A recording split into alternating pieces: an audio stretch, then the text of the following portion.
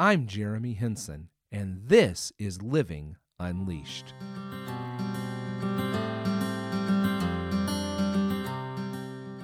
Welcome back. I am Jeremy, and this is episode 46 of the Living Unleashed podcast, where we are awakened to the reality of a passionate life that is defined by hope, filled with joy, marked by peace, and walks in freedom. In short, the abundant life that Jesus promises. Do you ever get decision fatigue? I know I do. Sometimes I just get tired of making decisions. I mean, through the course of the day, we as human beings make so many decisions. I mean, there's the basic everyday decisions like, am I going to get up right this minute, or am I going to hit that snooze again? What am I going to wear? What am I going to eat? What am I going to, watch on TV? Am I going to go to the grocery store now or later? When am I going to mow the yard? I mean, those are all decisions we make. And then, I'm a husband, a father of 5 kids, a pastor. I do this podcast. There's all sorts of decisions that come at me every day. And usually there's very few moments of the day, it seems like, that somebody's not asking me to make a decision, whether it's a decision at home, a decision at work, or a decision for these other things that I do, like this podcast. And sometimes she's like, I just don't want to decide. I'll tell you what, I don't care what we eat. I just however food ends up in front of me, that'll be great.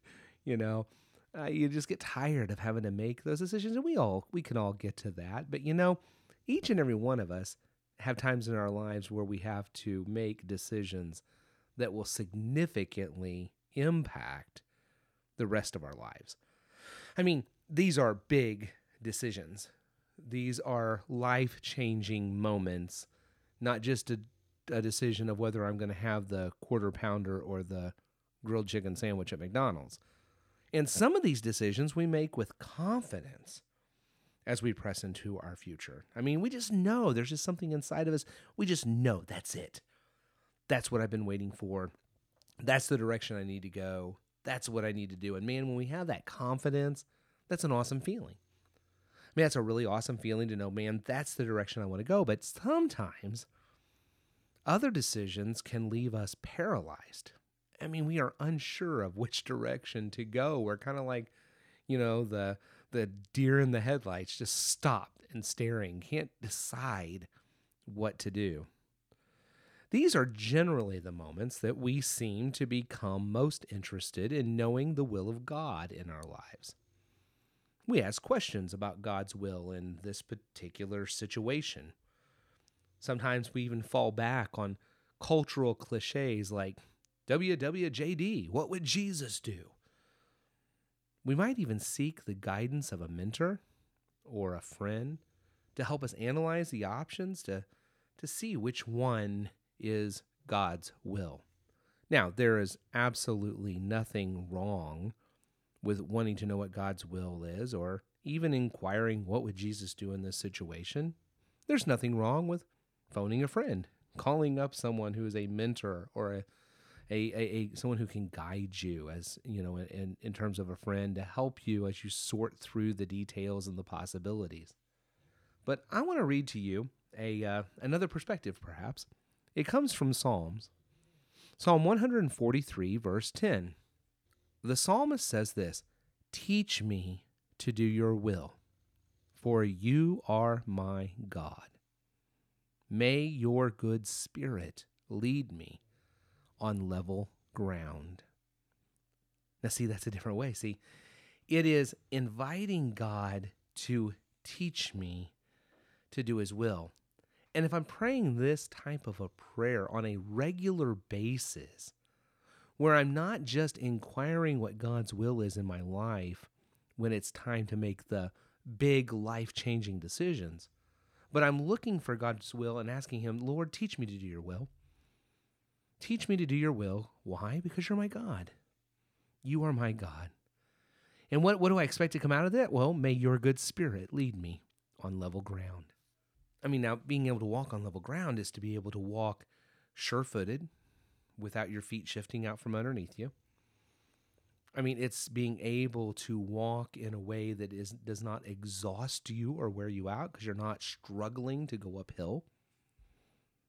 I mean, to be led on level ground is to be led in a place where your footing is sure and the journey is not difficult.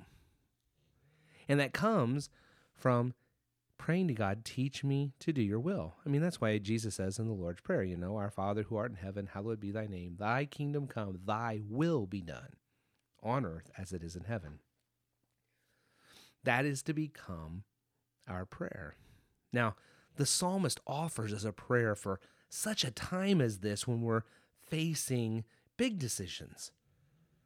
Ask God to teach me his will and then trust his good spirit to lead me. I mean, that's it. I mean, it sounds so simple. Yet I know that in my own life, there have been countless times that I have agonized over a decision. I've analyzed it. I've talked with others about it and even lifted the situation to God in a general way. But I didn't lay aside all of my desires to seek his will and trust his leading.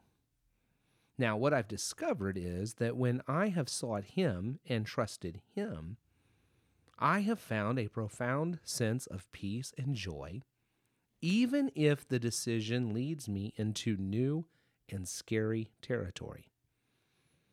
So there's something about I would rather be walking into new, difficult, and scary territory with my feet sure underneath me because I'm being led by the Spirit and I'm walking with Jesus. I'm in a better position in that place because I will experience his strength, his peace, his joy, his freedom, his hope, than to be in a place where maybe I have chosen because it seemed like the easier solution, or it seemed like the least painful solution, or it was the solution that didn't take me outside of my comfort zone.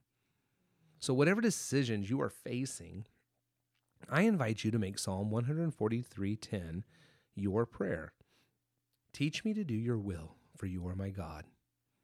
May your good spirit lead me on level ground. Make that your prayer. I mean, if that is your prayer, if that becomes part of your prayer as you're walking along, asking God to teach you to do his will, man, you're going to be living unleashed because you're going to be walking right there by God. That takes a submission and a humility to just constantly be looking to God and saying, God, teach me to do your will in this moment. Teach me to do your will. Teach me to do your will. And the more we do that, the stronger we become and the greater the joy, the peace, and the freedom and the hope that we'll experience in Christ. So I encourage you to do that. I don't know what decisions you're making today.